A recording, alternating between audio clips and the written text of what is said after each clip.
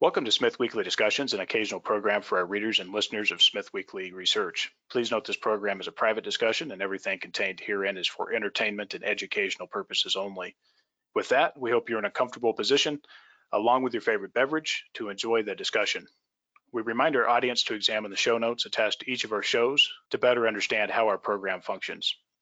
Before we get into our discussion, we want to say thanks for questions coming from our audience at Smith Weekly, including Casper J., Uranium Aristocrat, Michael F., at Bad Intel 789, Tim W., and Matt P. On Smith Weekly Discussions today is a new guest. Mr. Govind Friedland is here with us. Govind is Executive Chairman of GoviEx Uranium, an Africa-focused uranium project explorer and near-term developer advancing the Core Madaouela uranium project in Niger, amongst other projects in Africa. The company is listed on the Toronto Venture Exchange under the symbol GXU and also on the US OTC markets under the symbol GVXXF. Mr. Friedland, welcome to the show, and how's the weather in your part of the world? Andrew, it's a pleasure to be on your show. I'm calling in from upstate New York, where it's a nice and snowy and winter day. It's great to be here. Excellent. Good to have you on finally. Govind, I just want to kick it off here because I think this is important for the thesis behind GoviEx and your work in the natural resource sector, and you also being the key figure in this company. But talk about your experience in family business and working with Bob Friedland, and what is it like as far as the challenges being in a family business, these types of challenges working with this group, and also the advantages that you have with the group that you're with? Yeah, a great question. Well, thank you for asking. Yes, it's true. I grew up in the mining business, went to the Colorado School of Mines. I've been involved in mineral exploration since I was a little kid. My uncle, my father, all in the business. I'm very grateful to them for really teaching me where real things come from. Most people think a ham sandwich comes from the refrigerator. They don't think about the abattoir and the rivers of blood. I'm lucky that I've been able to travel the world and go and look at where copper comes from, and cobalt and nickel and uranium and all the things that make the world go round.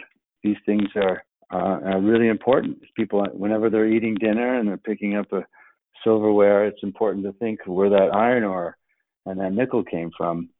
And that's been one of the benefits of growing up in a mining family, is that we always talk about where real things come from. And that's a great education to teach your kids.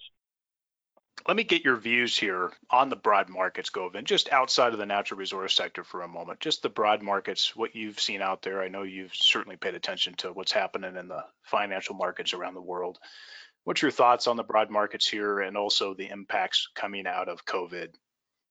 Well, it's been a tumultuous year. We're just coming up on the 1 year since really COVID hit, and we've seen massive disruptions. I mean, there's nobody in the world that hasn't been affected by COVID, and we've seen incredible performance from the tech sector. And as these markets have been disrupted, we've seen in the mineral resource space many projects be impacted. Look at particularly like case of Cameco at Cigar Lake in Kazakhstan. They're having to curtail production because of COVID, and so there's been lots of changes, and it's been a very dynamic 12 months. And a lot of people have made a lot of money by investing in the right companies at the right time. So it's going to be interesting to see what the next 12 months will hold. Yeah, certainly. I think, and you as well, of the opinion that we are in a transition phase and the commodity cycle is just getting started here.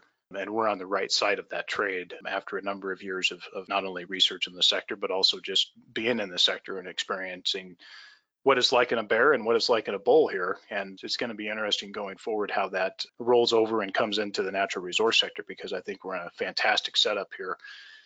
Let's get your views on energy here, Govind, and the popular concept of climate change, or I suppose is really just a long view of things like climate cycles. But what's your thoughts on energy here and this popular concept of climate change?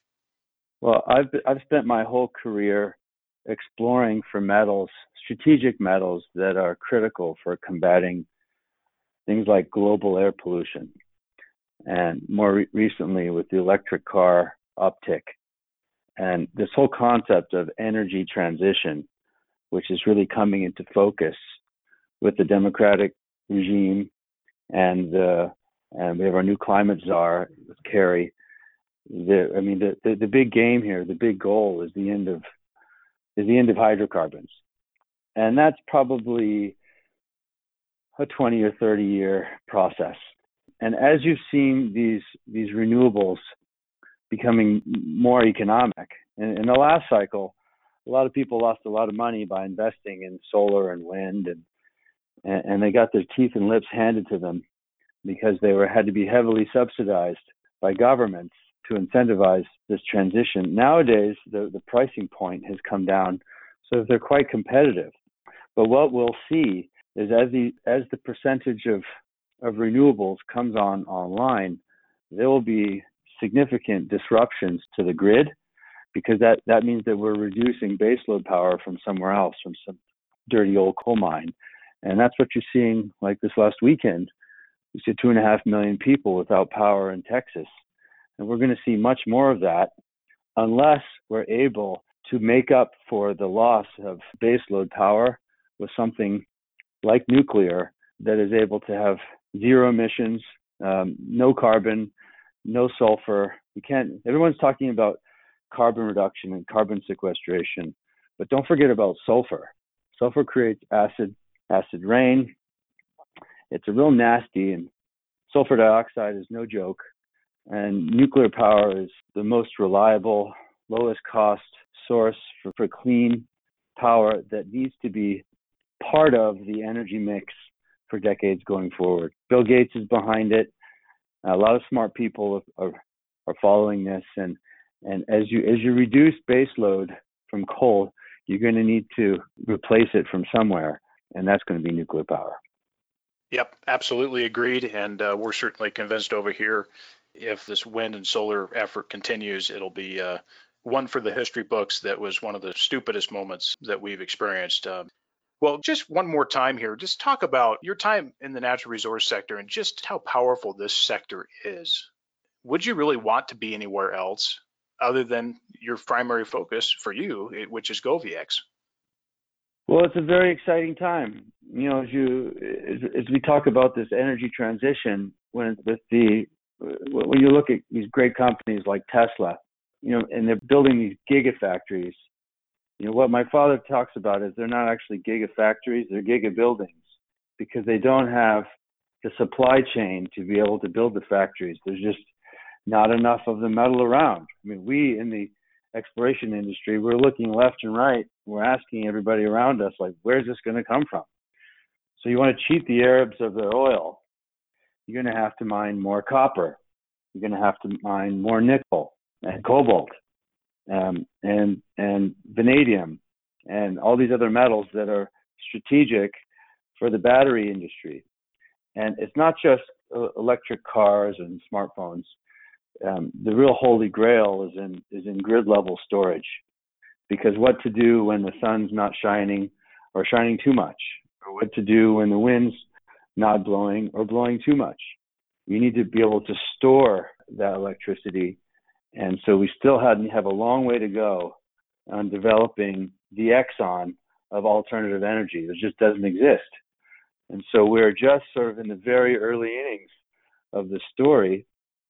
And what's going to be critical are these metals, a whole suite of metals that really need to be mined and refined and environmentally in the right way, with the right social setting. And finding these metals and getting them to market will be the big challenge for the next generation of geologists. There's been an paucity of geologists and geological engineers. When I finished at Colorado School of Mines, there were just 2 in my whole class that focused on exploration. So, nowadays it's going to be the Chilenos or the Mongolians or the Congolese that we're really going to rely on for finding these sources of metals. It's going to be critically important to achieving an energy transition. Yeah, good points. And, with uranium, we have a pretty good amount of uranium out there for the near term, but the big challenge is who has the capability to bring the stuff out of the ground and get it to market. That's the key. And so I think, GoviEx is in an interesting position amongst some other companies that are in the development stage to actually get that material to market. And that's the big ticket here is, we can go out and find lots of deposits, but can you get it out of the ground? And that's the question that's going to be answered over the next few years and definitely in this decade. Well, our audience, Govind, is pretty well seasoned in uranium, but what is your position here at this point in time, given what has transpired in the uranium sector just recently, and based on your fundamental understanding of the inner workings of the sector, what's your thought in 2021 here going forward? Are we really at the cusp of what is now really this uptick in the uranium cycle? Only God knows, and she may change her mind. Markets always conspire to fool the most of the people most of the time, by definition. And so I cannot tell you with any high degree of certainty, is it going to be this year? But what I can tell you is that the fundamentals are really quite apparent. The world is consuming more uranium than is mined. The market's about 180 million pounds, but the world produces about 150. That delta is made up from secondary sources. And the global inventory is about half of what it was during the peak of the last cycle when uranium topped $140 a pound. And the big difference now is that many of the environmentalists, all the greenies, are actually backing nuclear power as the source, as the critical source for baseload, being zero emissions, et cetera, as I mentioned. So I think the fundamentals are there. And it may have been tipped by COVID. COVID could have started a snowball effect that if you're the Kazakhs and you're controlling 40% of the production and you reduce some of your production, you see the price go up. I mean, it's a no-brainer that they're almost in like the OPEC position. They can reduce the supply, increasing the price point, making more money and saving more for future generations. It's a no-brainer. And so I think we could still see that. And this might be the year that we've all been waiting for. Now that the U.S. government has had some clarity on the fiscal regime for utility buying, there's nothing to stop the utilities from going back into the market. And, I've always described these utilities like a school of fish or a crowd mentality. They're all, the Russians, the French, the U.S., the Chinese, they're not really in competition with each other. They're all friends. And they all hold hands and they all jump into the market together. As soon as one turns right, they all turn right. And so we've seen in the past that when the utilities start buying, they all buy together. And if that starts happening this year, which is anticipated to occur, then we could see a very, very effervescent market. Great points there. And I like the school of fish analogy. I think that's a fantastic way to put it.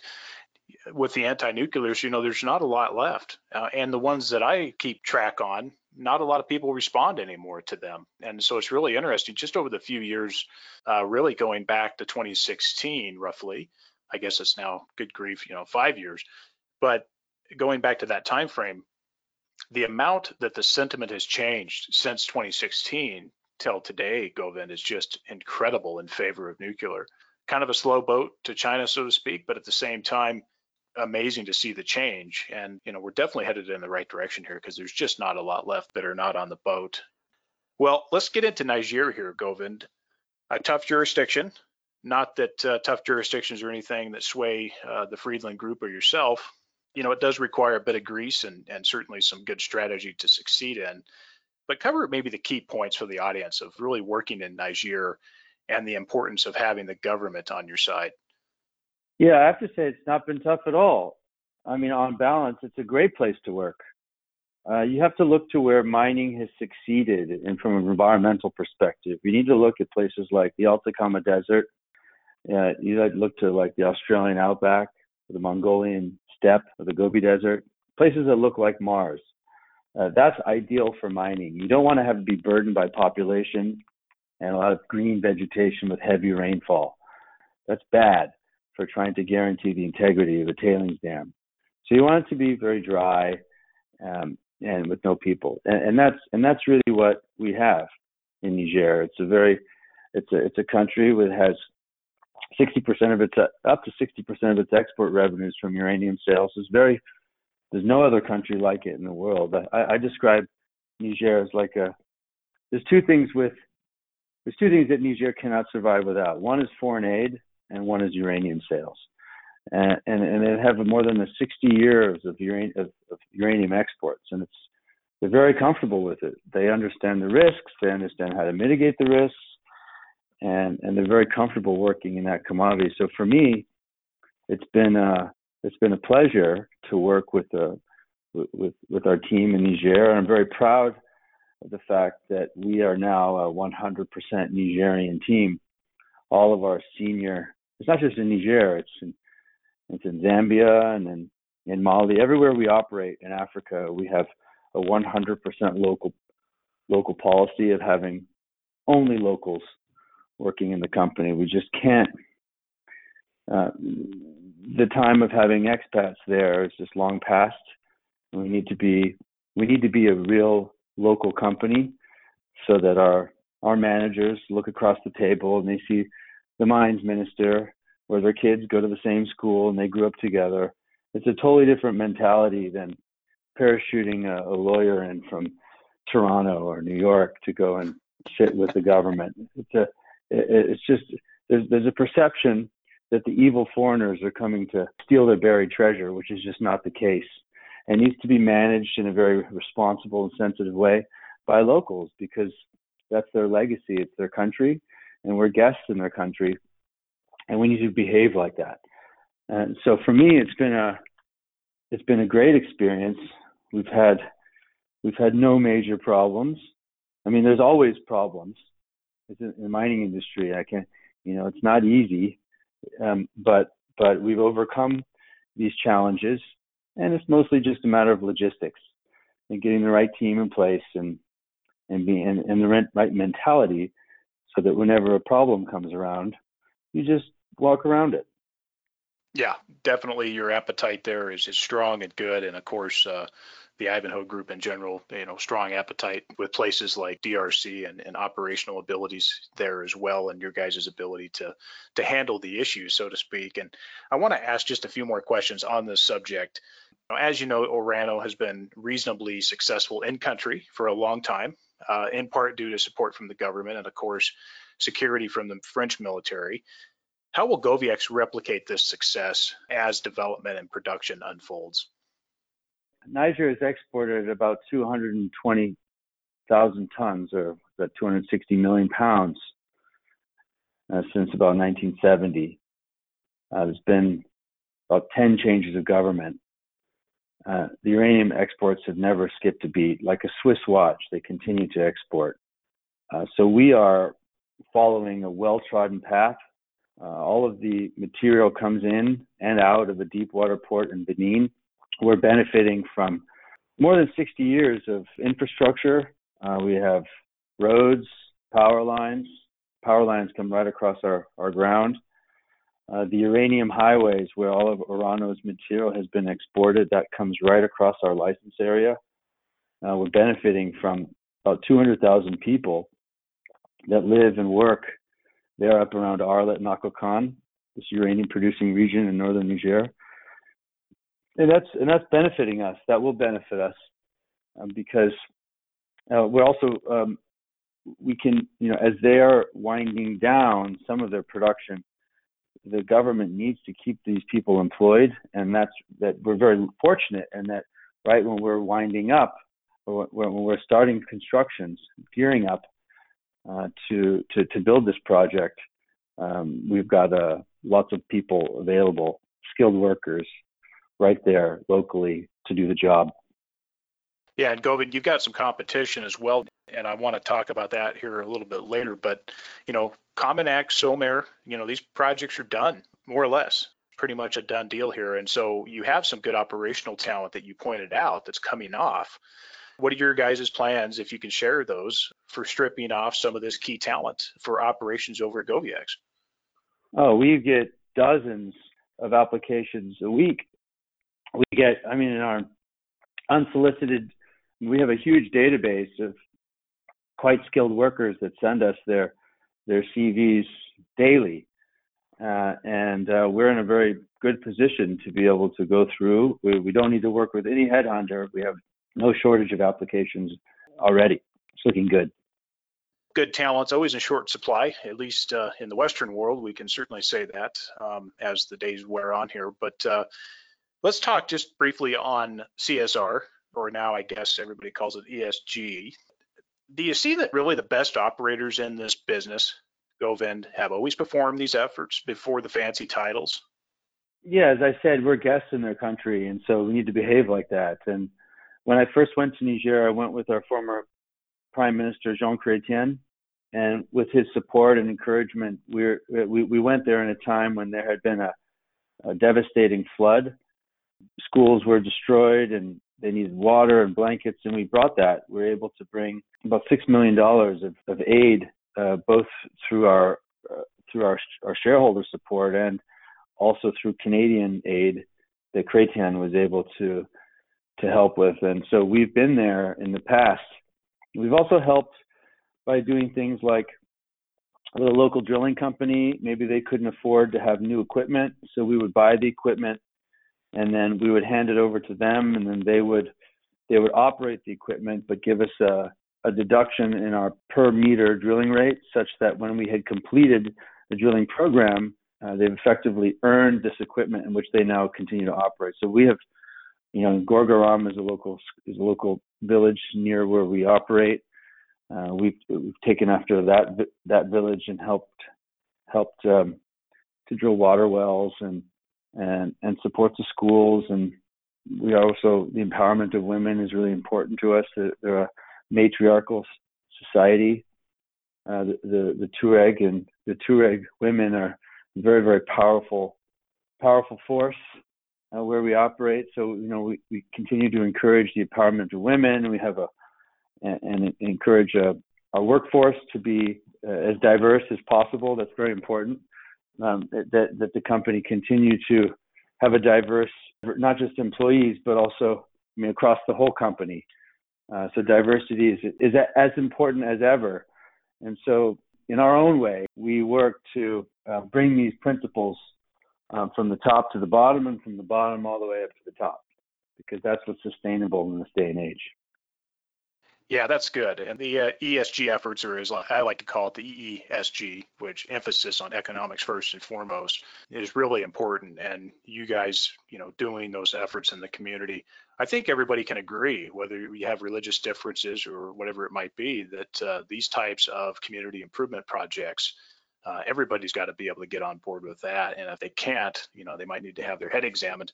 But definitely, I think that that's a good way to go here with what you guys are doing in advance to development of the project.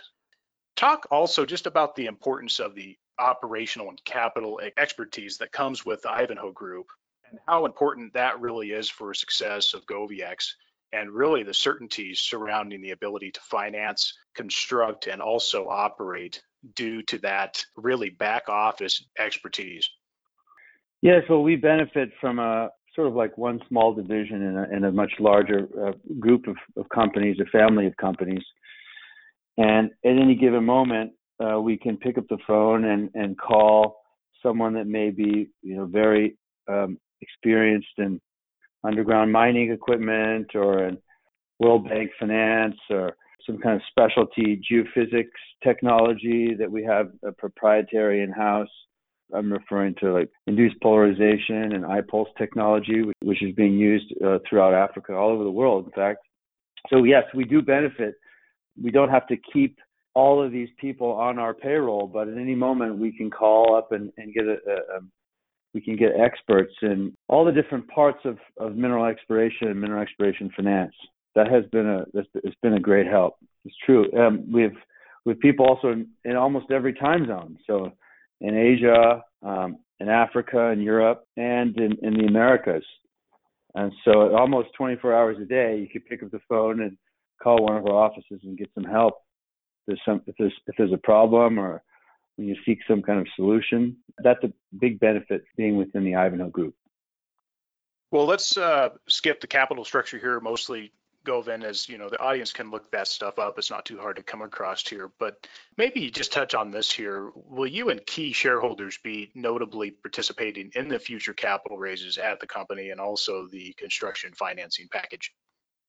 I've participated in most of the equity raises in recent years. Once we get up to the project finance, that will probably be a mix of debt and equity.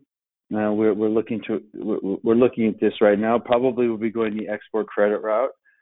Since we're in Niger, which is a very poor country, they qualify for export credit, and that's probably the way that we will go.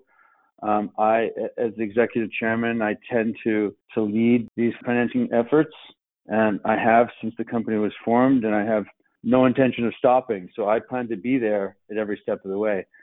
It's been I want to see this project get built.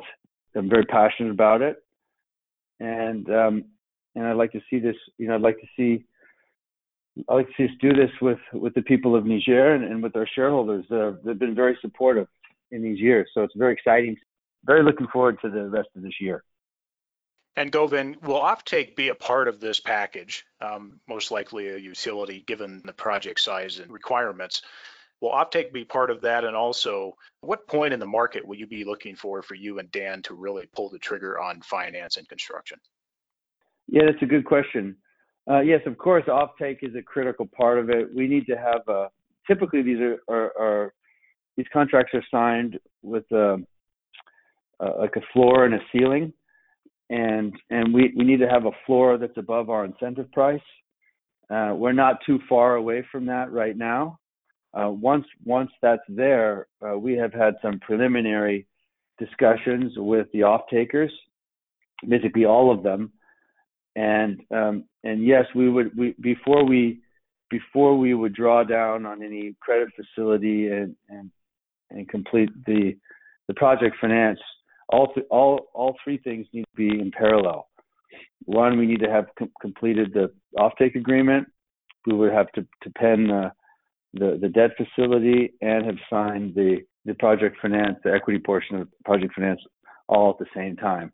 And we just need the commodity price to perform a little bit more, and we'll be in a position to do that. And that may happen this year. And Govind, the recent capital raise that included MM Asset Management, can you just talk about their importance for backing GoviEx at this stage? I don't really want to talk too much about individual shareholders. I could just tell you that they're relatively new and that they've been very supportive. They've supported us in our last two financings, and I'm very grateful for their contribution and for continued support. But they tend to be quite ahead of the curve, and we hope that many other investors will take note of that and see this is a very good time to start paying attention to this story, because it's just starting to unfold. Yeah, and the audience can also check out, there's lots of information out there on some of these other, shareholders in GoviEx, including Denison and Cameco and some others. So encourage the audience to look at some of that. I want to just move on here to the issue of the PFS update, and then also your guys' anticipated immediate work on the definitive feasibility study as well, Govind. This PFS update has been promised for some time now. What is the status, and do you guys also expect to have a definitive study completed, say, within the next year or so? That's my intention. That's our plan. I'm not really in a position to comment on the PFS status. I can just tell you that it's at the board level right now. It's under final review. We hope to be able to make an announcement in the very near term, and it's looking quite good. What has come out of it that's very interesting is that what will be needed to move from a PFS to a definitive feasibility study is very little, and that's what we're looking to highlight. It's really will just be some optimization in the process mill, but there's been some very significant simplifications to the operations, and we'll be announcing that very soon. And with that too, with your guys' level of confidence with the upcoming PFS update, do you really see that the definitive study, while could be quite quickly following that, will also be market sensitive in terms of you guys may not put that out until the timing and the uranium price is about right? Yeah, we don't want to do subsequent DFs, definitive feasibility studies. We'll finalize that, because every time you go out and do it, you need to requote everything. You need to quote labor and fuel and exchange rates, and like all of the vendors need to requote. It's a big exercise to go and requote every single portion, transportation costs and sulfuric acid, and all the inputs and outputs need to be requoted.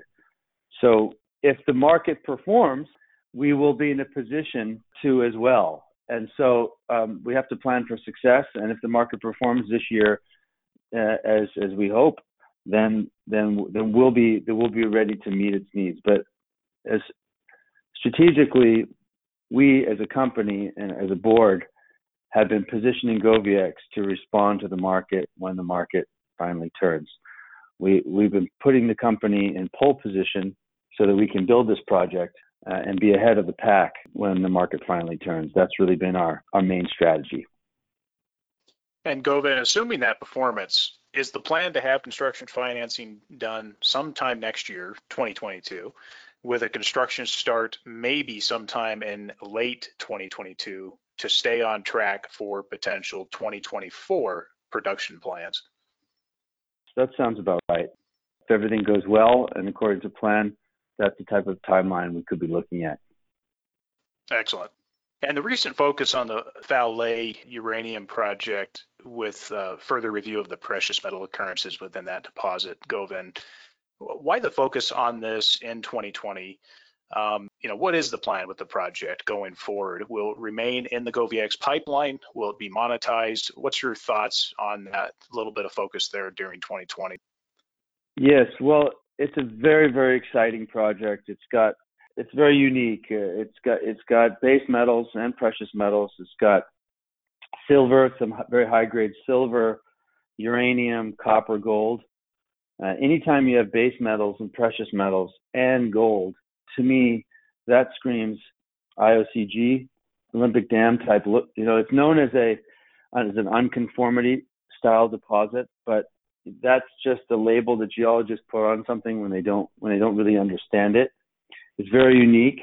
I describe it as a very sexy deposit, but we need to really do more work to understand it. It's been in the caboose, like in the last place in our pipeline of projects, with Madawiela first, Mutunga in Zambia second, and Falia in Mali third. But that actually may prove to be the most exciting thing and the most valuable thing in the company. And we've had many groups come and knocking on our door to joint venture, but we just don't want to give the cookies and ice cream away too cheaply. We also don't want to confuse our investors. We are at risk of becoming a screen door and mango company. I mean, people come and buy GoviEx because they want exposure into uranium in Africa, not necessarily for the precious metals or gold. But we are in the business of creating value. So to try to balance that, we are doing a little bit of work in Mali. We've got drill rigs mobilized, and we should be able to announce the results of our drilling here pretty soon. It's a very exciting time for me as an exploration geologist to get back to my roots and start drilling there to test the gold potential. And with any luck, we have a plan of what to do with that. And the plan could be to spin it out in its own vehicle into an own gold entity. So if you want to invest in gold, you could just invest in that particular project. And if you want to just stay in pure play in uranium, we keep it there. But we're exploring various options to daylight value from that project. And we've done some very interesting geophysics. It's a complicated but very, very attractive project where we have two producing gold trends that intersect right underneath at the base of the Falia outcrop. And so, we've never really drilled down and test the Birimian down there. And so that remains something that's very near to my heart. I'm looking forward to getting some drill rigs there and testing at depth and seeing what we find, because it's certainly very, very attractive. Yeah, that's well said. And certainly the unconformity point you made there is also interesting. Maybe the potential of the project also yet to be fully delineated. That's also an interesting card on the table as well. So I appreciate you clarifying that for the audience. And the uranium focus is first and foremost. Govind, some of the audience has questioned the promotional efforts of GoviX, which in my view isn't much of anything, and also with the PFS update delay. Any comments on this? And is the budget line item for promotion, if any, of any significance to you at all? No, we don't have a budget or line item specifically for promotion. We've had executive travel, and we always attend the main mining conferences, the BMO Mining Conference in Miami, PDAC, which is right after that. We go to Indaba in Africa, it's the main mining conference in Indaba. But with COVID, all of these have been converted to online. And with the power of Zoom, you don't need to burn all that hydrocarbon flying in jets to go to a roadshow like you used to do. You know, we're owners. We want to be very good managers of our shareholders' capital. We don't spend a lot of money promoting, other than just to our shareholders and to our stakeholders in Niger. We need to communicate what we're doing. But we don't really have a specific line item for promotion, no. This is part of the G&A. We know that there's some costs out there, but look, Dan and I have discussed this, and so everybody here understands this listening. First, this is really meaningless in the context of GoviX. For example, before COVID, the cost to go to PDAC or any of these industry conferences has quite a price tag to them. Some of these online outlets can also be expensive, but the point here, and in the recent interview that Dan did that was in question with this audience question here, was 3 figures, and that means less than $1,000 here. And I can tell you that there's another prominent media outlet that nearly everyone watches, and I won't name it here, but it has been free for GoviX after multiple interviews. It's been continually free. These efforts by GoviX has been nothing in terms of promotion as compared to many of the peer companies out there and other companies in this sector. So to me, it's really meaningless. It's not even close. And on top of that, I'll take this opportunity here to be clear with our audience. GoviX is a portfolio company, and there hasn't been anything paid to Smith Weekly, not even a penny, ever in the past to be on our program, including this chat with Govind that we have.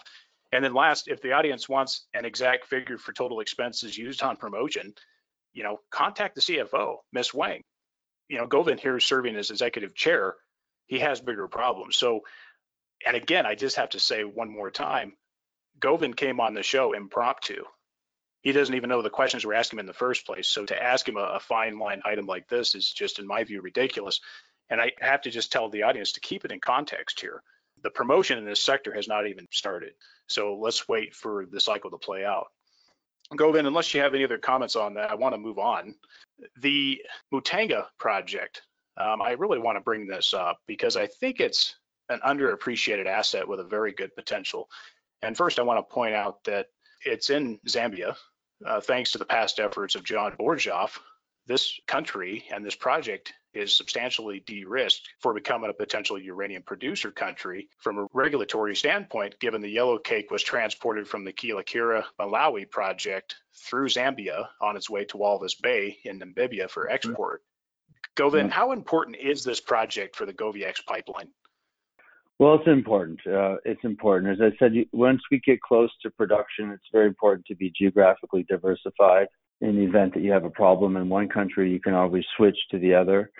That's really important, even if it's just from an optics perspective. But yes, we're following on the pioneering work of Borshaw and others.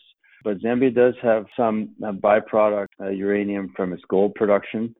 And the government wants this project to go forward. It's a very low risk sandbox mining. It's open pit, very, very low strip, a very simple flow sheet. We have our permit already, mining permits, and it's already there. Very close behind Matuela in number 2 position, but it could very well, it's looking better and better. and we're planning on a pretty major percentage of our budget for this year will go towards doing some work there. We're just waiting for a few things to be buttoned up, and we'll be ready to start doing a lot of work down there this year. Looking forward to it. Yeah, this looks good, and this is a nice little setup here. Even, well, it's great in the pipeline, but just the positioning of this project and the fact that it's not too terribly far away from Walvis Bay is just an interesting setup. It's very low capex when compared to Motueka. It's about half the capex. It's very, very interesting, and it's very, very attractive from a financial perspective. We just need to do a bit more work on the case, and we'll be able to hopefully update the market with the status later this year. I want to move on to a different topic here for just a moment. What are your thoughts on Yellowcake PLC not exercising their Kazatomprom supply option at the end of 2020? What do you think that says, or maybe it says nothing? I don't really feel comfortable commenting on somebody else's business. I know that the folks over at Yellowcake are very, very smart and intelligent people. I'm sure they had their reasons, but I don't really feel comfortable to comment on somebody else's operations. Yeah, understood. And I think just because of the supply crunch out there, there may have been just a simple request from Kazatomprom. Maybe you don't exercise that option because we have some of our own internal supply problems. And I think that also is a fair point to bring up as to why maybe they didn't do that. But we'll leave it to the audience to speculate on. Sorry, folks, we don't have a lot of time here, so we apologize if we didn't get to all of the questions. Govind, when I look out and I look at uranium in Africa, and I see really the two places presently that are capable with some future potential in other countries, but Namibia and Niger really are the two key countries in Africa. The rest have some challenges and are certainly questionable at some point. But when we look at Niger, we really only have two viable options. We have Global Atomic and we have GoviEx. Why should investors care more about one over the other? Well, it doesn't have to be us versus them. I mean, our interests are intrinsically aligned. We welcome more players in the region. The more the merrier. We're very close with them. We've known of each other for a very long time. They've got a very exciting project. We've been operating for much longer than they have been in the country, and we've invested more than $150 million so far, and we've drilled our deposits down to, in some cases, 12.5 meter centers, for a probable reserve, which is required with this style of mineralization. So just for them to do the same type of work that we have done to the same caliber, they're going to need to spend 9 figures or more. That's a significant amount of money to spend, but I'm sure good projects attract financing, and it's a very interesting project that they have. So I'm sure that they'll get there. But like I said, more the merrier. We have strength in numbers, and we want to have a very good neighbor policy. If they ever want to borrow some eggs or some milk, they should feel free to knock on our door, and vice versa. We want to be good neighbors, and we welcome them to our neighborhood. Yeah, that sounds great. I appreciate you talking about that and addressing that. Govind, talk about exit strategy. Tell the audience how the GoviEx story proceeds and ends. Well, it's probably with the sovereign. When I first went to Niger, I was living in China, and I knew that the Chinese government, the first time they ever went outside of China, they went to Niger to buy 2 uranium mines. And these types of assets are really strategic for sovereigns to be able to put their foot on a strategic source of metal, and it could be, it could be the U.S., it could be Canada, it could be France, it could be China, or a Middle Eastern country that has nuclear ambitions. And I think all these countries would be welcomed by the Niger government. When I first went to Niger, I promised to bring industry leaders to their country for the first time. That's why we succeeded in bringing Cameco there. We've succeeded in bringing Denison there, and Toshiba Corporation, Japanese Ivanhoe, and others, major financial institutions, Fidelity, Goldman Sachs, have been in our share registry. And so we're very proud to have attracted this caliber of investor, both strategics, but I see the exit strategy being really probably tied to a sovereign. But I always say that we will build this project, or somebody will have to pay us not to. But it's my goal, it's my ambition. I've been doing this for more than a decade, and we'd like to see this project being built. We hope that our time has finally come. I like that. And Govind, wrapping up here for potential investors who are on the sidelines listening to our discussion today, market cap stands around 168 million Canadian here. What would you say to potential investors at this stage and at current price levels for GoviEx? Well, it's still very early days. I think our future is ahead of us. It's a very exciting time. The market fundamentals are there, and we've seen the world wake up to the fact that nuclear energy needs to be part of the energy mix. It's the best contributor to baseload power, certainly the cleanest, most reliable, and most cost-effective contributor to baseload power. GoviEx is well positioned to be a producer in this next cycle, and it's still very early days. The last cycle peaked at about $140 a pound, and we're just under $30 a pound. So it's still very early days. But on a proven pounds in the ground, we're very, very attractive to our peers, and we welcome any kind of support that the market can have. My email address is Govind, Govind, @ivancorp.net.